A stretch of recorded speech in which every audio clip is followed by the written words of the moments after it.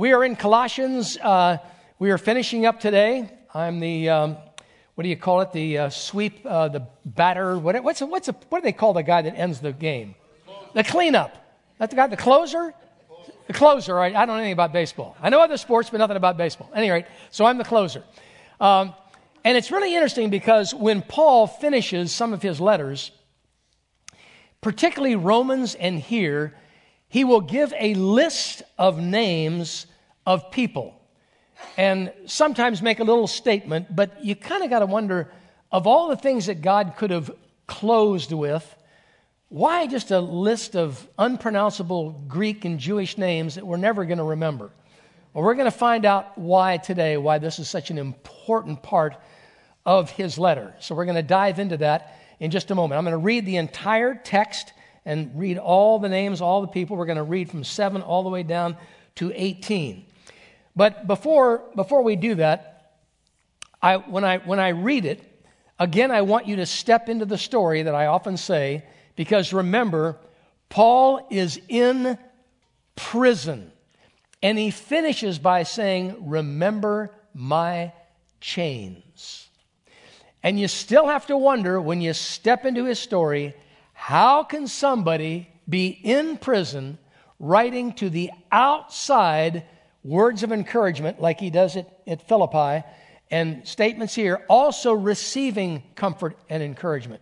It's a two-way street. So let's dive in. We're going to look at verse 7. Last week we talked a little bit about being devoted to prayer and how to reach outsiders. The entire book has an awful lot of theology in it, covering problems that the church was having, Paul thinking they might be going astray in some areas, so there's some corrections to be made. Verse 7 and following, we read this: Tychicus will tell you all the news about me. He is a dear brother, a faithful minister, and a fellow servant in the Lord.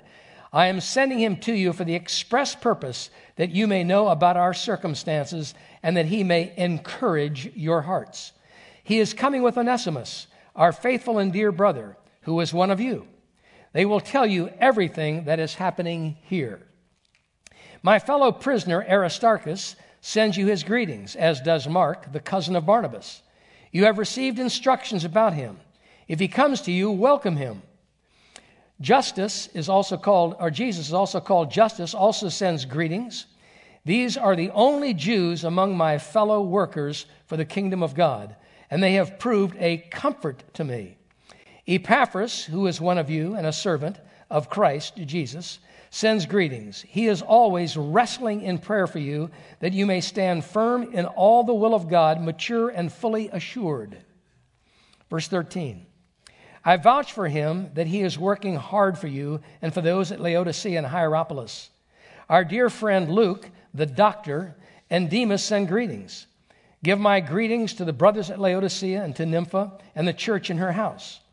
After this letter has been read to you, see to it that you also read the church of the Laodiceans, the letter that has been written from Laodicea.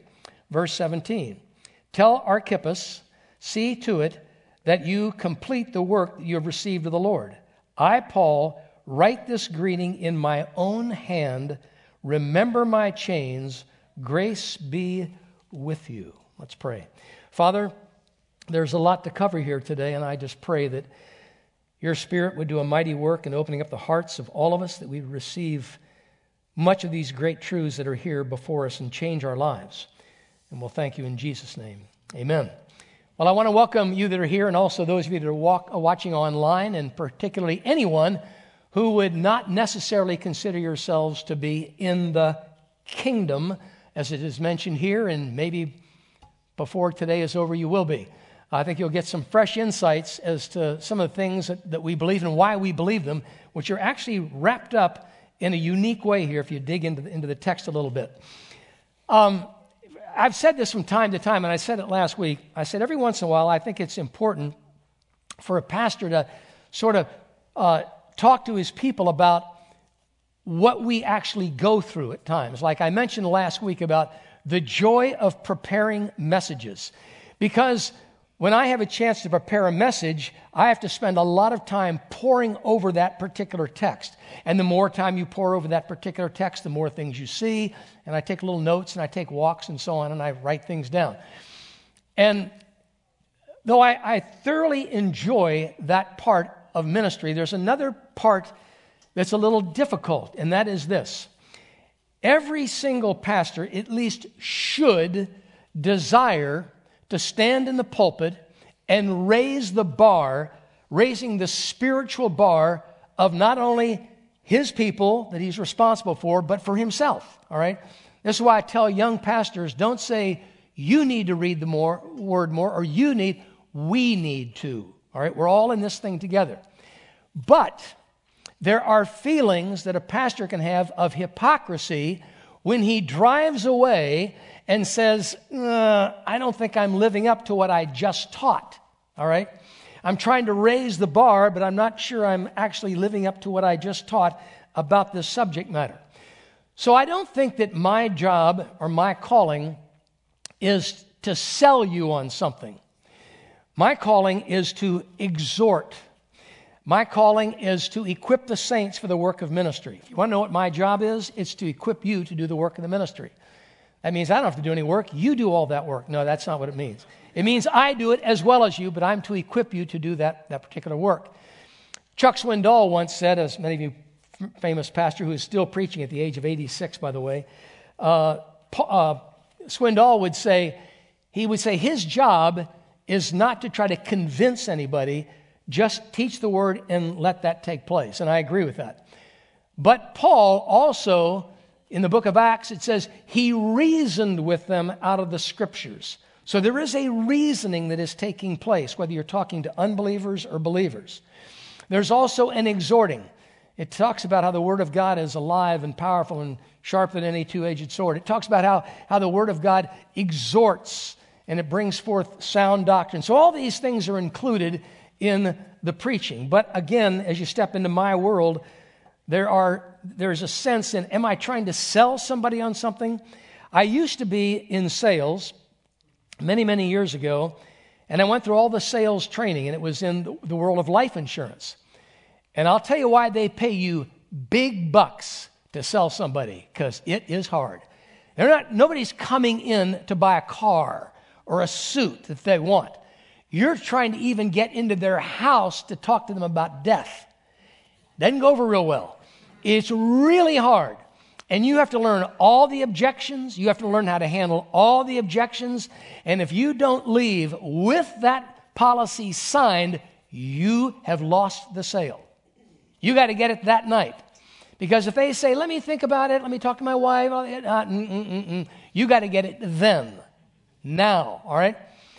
So I sometimes think of my life prior in that arena of trying to close people. And then I look at Scripture and I think, I don't need to make the close. I need to give the truth out. I need to pull the pin, as I've said, on the gospel grenade and just throw it. And it does its work, all right? So my objective today is to walk you through a series of names. Some of these people we'll spend a little bit more time on, as Paul may say a little bit more about some than others. But I think the importance here is to realize there is a team of people, a very strong team of people in the Mediterranean Rim that are planting churches, and great things are happening, and the word is spreading rapidly. And Paul is encouraging them and being encouraged while he's in prison. And the gospel is going out. And I think of these people as spiritual soldiers. I think of these people as those that came before us, because from time to time you'll read in America about the great generation. And that's the generation prior to my generation, my father's generation, people that fought in World War I, World War II. We think of that as the great generation. And we think of them that way because had we not had those types of people out there, we wouldn't be living in the liberty that we have right now, all right? So we thank those people. We think of Veterans Day or Memorial Day. We thank these people of the past. Well, these are people, this list right here, if these people did not do what they did, we would not be here right now. So step into the story. These are the ones that carried the gospel that eventually went down generation after generation for 2,000 years, reached our ears. We heard the message, believed, and passed from death unto life. So this is an important list, and I'll walk you through it here. So these are the spiritual soldiers, and I'm entitling this message, Raising the Spiritual Bar, or Raising the Bar, and it's for all of us. So first person we meet is Tychicus. You probably don't know anybody by that name, but it says this. Tychicus, in verse 7, will tell you all the news about me. Listen to the things that are said about him. He is a dear brother. He's a dear brother. All right, we pause right there. Meaning that he is in the kingdom. He is a dear brother to all other people that are in the kingdom. This is his relationship to the body of Christ. He's a dear brother. He is a faithful minister, and not a professional minister, and that's simply somebody who's carrying out the word. He is a faithful minister. This is his relationship to Jesus. He's on the team of Jesus carrying the gospel out, all right? So we have his relationship to the full body. We have his relationship to Jesus, and a fellow servant in the Lord. And now it's his relationship to Paul. It goes from everyone that's in the body to being a co-laborer with Jesus in the gospel to Paul's relationship to him. And I looked at that and I thought, that's a three-tier soldier. This is a person that Paul, under the inspiration of the Spirit of God, is able to write this about this person.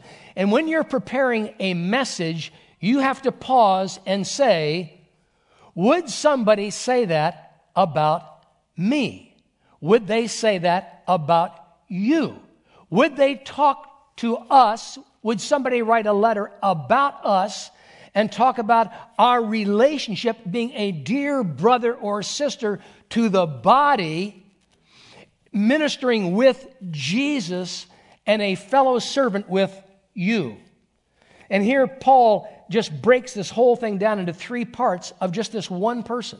But it's the type of thing where, we're getting near the end of Colossians. I mean, just race through these people. But every line here is important regarding these different people. The issue here is we need to be that person.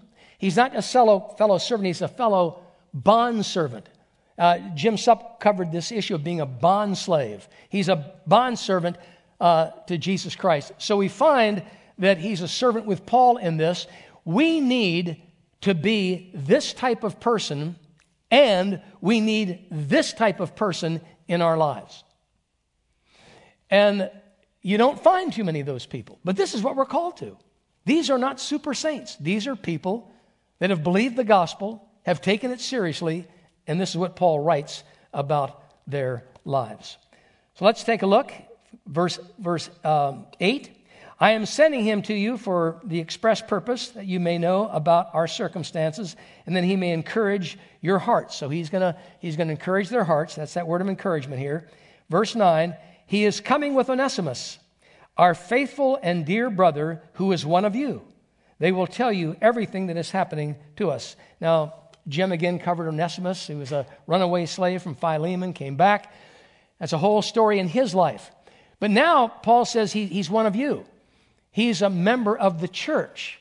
He's part of that body, but he's a slave. So we have free and slave. This is why it says that in the gospel, in Christ, there's no bond or free, no male nor female. We're all one in Christ. And so just a quick, short little statement about him. But then there's a beautiful statement about Mark. In verse 10, my fellow prisoner Aristarchus, who's a prisoner with Paul, sends you his greetings, as does Mark, the cousin of Barnabas. You have received instructions about him. If he comes to you, welcome him. All right? Let's talk for a moment. Aristarchus is fellow prisoner with Paul.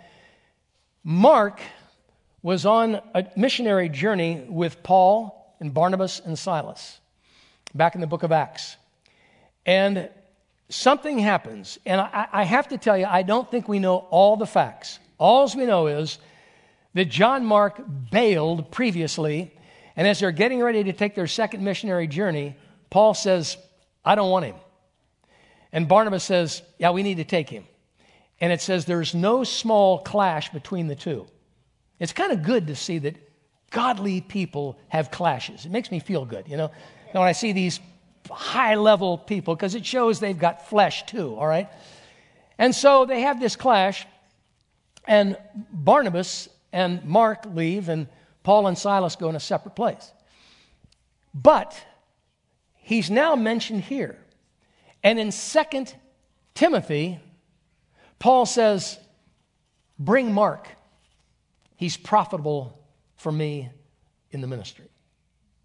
And the beauty of getting this story, the in-between stories of him leaving, and then getting a story that he's come back, says that God is a God of second chances. How many times have we blown it, so to speak, in thinking God could never again use me in ministry, or I've blown it? No.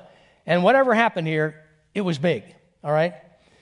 And here God goes out of his way in just a list of names to mention him and to let you know he's okay now. He's okay. But we're going to see something about somebody else here that's okay here, but not okay later. But we'll get to that in just a minute. Then we look at verse 11, and it says this, Jesus, who is called Justus, also sends greetings. These are the only Jews among my fellow workers for the kingdom of God, and they have proved a comfort to me. So now we have this Justus, who is one of these workers here that's helped out. He real small statements, talks about being comforted by these people.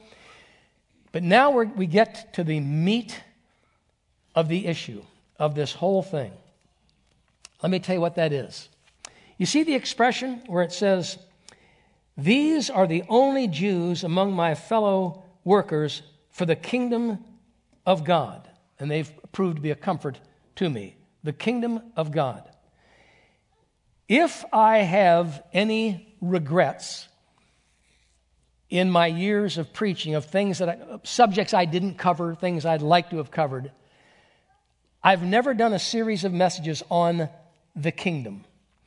It's a complex subject, extremely complex. And maybe that's why I've avoided it. But it's an important subject, and I have more opportunities to preach. Perhaps I'll do a series on the kingdom. But if you look at it, Paul is talking here about this kingdom. Where does that kingdom even first mentioned? It's all the way back in Genesis chapters 1 and 2, where Adam and Eve were to reign over, to rule. They were like kings over a kingdom. There was an ultimate king, but of course they failed. And then there were different kings, but it shows that there are kingdoms. There's the kingdom of darkness and the kingdom of light, even found in Colossians, where it says when a person believes, they're taken out of the kingdom of darkness and placed into the kingdom of God's dear Son, into the kingdom of light. And I'll tell you why this is so important. Because Paul, it answers the question. It answers a couple of big questions. It answers the question, how can somebody be in prison? Remember my chains. How can they be in chains and writing to comfort and encourage people on the outside and be encouraged and comforted on the inside? How do you do that? How do you live this way?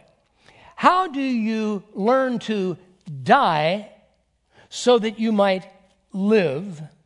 How do you learn to lose your life so that you can find it? How do you learn to serve so that you can lead? How do you learn to humble yourself so that you can be exalted?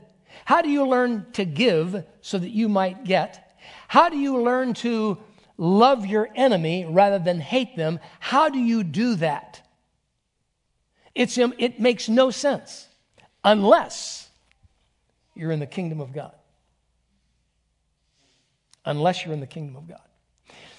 The kingdom of God, and this is the complexity of it. Jesus says, repent, for the kingdom of heaven is at hand. Jesus spoke more about the kingdom than any other subject. It's mentioned over and over. It's like 50 sometimes in the Gospel of Matthew alone. The kingdom, the kingdom. Jesus said very little about what happens to you when you die. Oh, you go to heaven. Well, actually, heaven comes here, but that's another subject. Okay, so here Jesus is pushing this kingdom. And Paul, at the very end of the book of Acts, the 28th chapter, the last verse, it says, Paul is in his own rented house, welcoming everyone in so that he could preach to them about the kingdom of God. Paul realizes, as theologians often say, already but not yet. The kingdom is here, but not in its fullest sense. There's still jockeying and struggles and sin and everything else. You see these sort of two kingdoms at war here. And we kind of live in both in some respects. We've been taken out of the kingdom of darkness, but we still have to live around it. All right? And so the kingdom is here. And Paul is finding his strength. He's finding this power. He's finding all of this based on this. And so as he's giving you a list of all these people here, these people are living out a kingdom life in a dark world. And that's where it's coming from. I know a lot of you are probably familiar with a man by the name of Tim Keller. Tim Keller has been a pastor for a long time up in New York, since stepped down for that to do church planting and do a lot of writing. And about 6 or 8 months ago, he was diagnosed with pancreatic cancer. And some of you may have been following some of it. He wrote an incredible article in The Atlantic, and I think he's just finished a big book on suffering and that sort of thing. And that's a pretty serious cancer, pancreatic cancer. And something that Tim said, it's just so Tim Keller. You talk about a tagline. Boy, I wish I'd have come up with this. Maybe I shouldn't have told you Tim got it, and I just told you. At any rate, here's what Tim Keller said. The more that we try and make the world our heaven, the less we will enjoy the world. Follow that?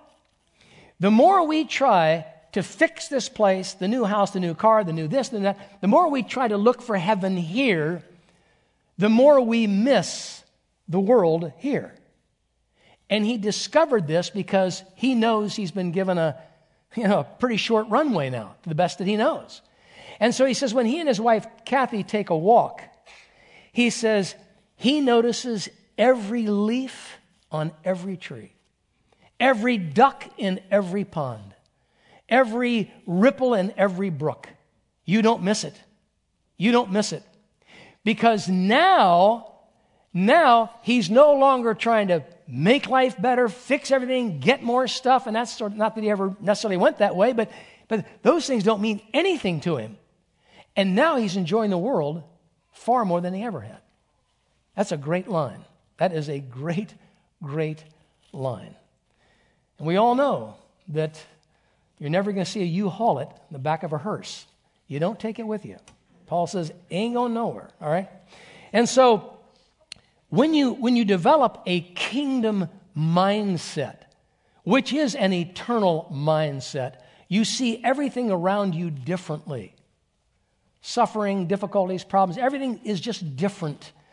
And I'm convinced that Paul, as he, just under the inspiration of the Spirit of God, as he's going through this list, right here in the center, these are the ones who are the workers for the kingdom of God, and they have proved a comfort to me.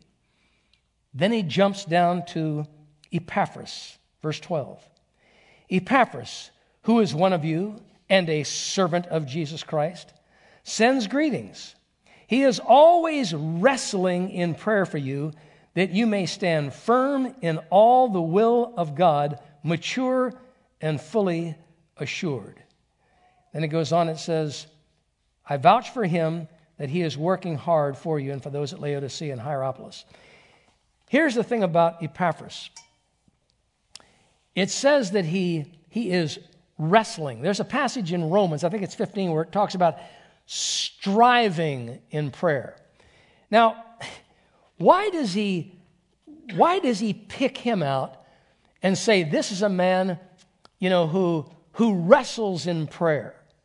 Did the others wrestle in prayer? Probably not as much as he did.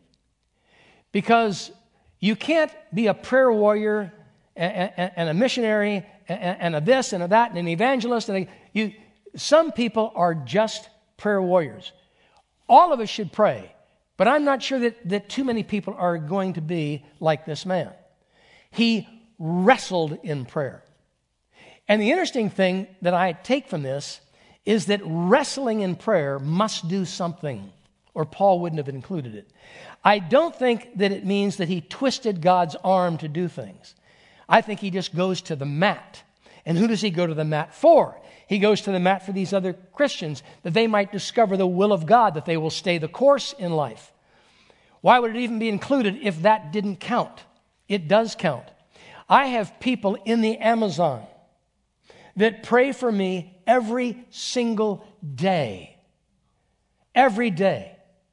Groups of people that pray for Reston Bible Church every single day. And some of them pray for hours in a day. They're the prayer warriors. Not everybody does that, but they do. All right? And so when we see this, it's this idea of just wrestling, going to the mat. There's something really intense. And he's praying for their spiritual growth and health, which is also, their spiritual growth, which is also interesting because 99.9% of our prayers are for people to get well. There's hardly a prayer in Scripture about people getting well. There may be one. And it's not that we shouldn't pray for people's health. We should. Our staff prays, our elders pray. We pray for every prayer request that comes in about somebody having this or that. We pray for you.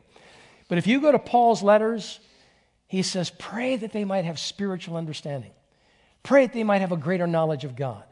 Pray that their minds and hearts might be illuminated and understand the deep things of God. Those were the prayers. Those are generally the prayers in Scripture. Not that we shouldn't pray in other areas. They certainly are important, but these are the real issues that are at hand here. And he was a prayer warrior.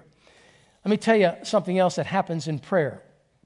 You've heard me mention this couple. They were missionaries for many, many, many years, total of about 60 years in several different places, the Congo and in France and in England and the Millicans. And they used to come here and visit because their children lived here. At any rate, they were from Britain, and they had the accent. And Mrs. Milliken, Ivy, well up in her 80s, developed very severe dementia, but did not have Alzheimer's. It's kind of hard to know the difference, but she was perfectly fine, but she couldn't remember anything from just literally 2 or 3 seconds. And I still remember the story where I had to take her, my wife and I were taking her to a Bible study, a shepherd group, and she was in the back seat with my daughter, Kelly. And here was the conversation. Who is this? Who's this lovely lady? Oh, I'm Kelly. Oh, lovely. Who's this lovely lady? I'm Kelly. Lovely. All the way. Over and over and over and over and over again. When she got to the Bible study, we went into prayer, all of that went out. She went into a world of prayer, times, places, people, events, countries, nationalities, everything, missionaries, boom, boom, boom, boom. And I thought, what is this?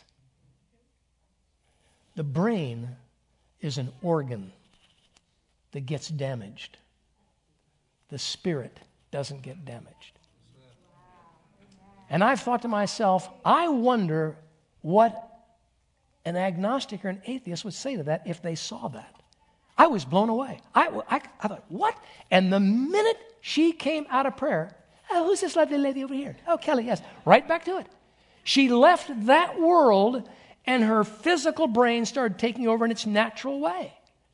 I've never gotten over it. I'm so glad that God gave me that privilege to observe and to watch and to see something that I had never seen before.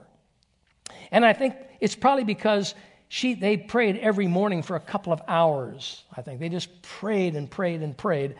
And I think a lot of their prayers have been a reason why Reston Bible Church has done what it's done through the years. And when they both passed away, I got real nervous, I can tell you. Man, I needed their prayers. Then he finishes up here. Take a look. Verse 14, he says this. Our dear friend Luke, the doctor, probably I think it's the only place where he's called the doctor. This is the man that wrote the Gospel of Luke and the book of Acts. And Demas send greetings. Give my greetings to the brothers at Laodicea, to Nympha, the church in her house. So here's Luke, and here's Demas, all right? Luke went on to become an incredible historian. We learned about Mark. Mark looked like he sort of forsook things and then came back, according to 2 Timothy chapter 4.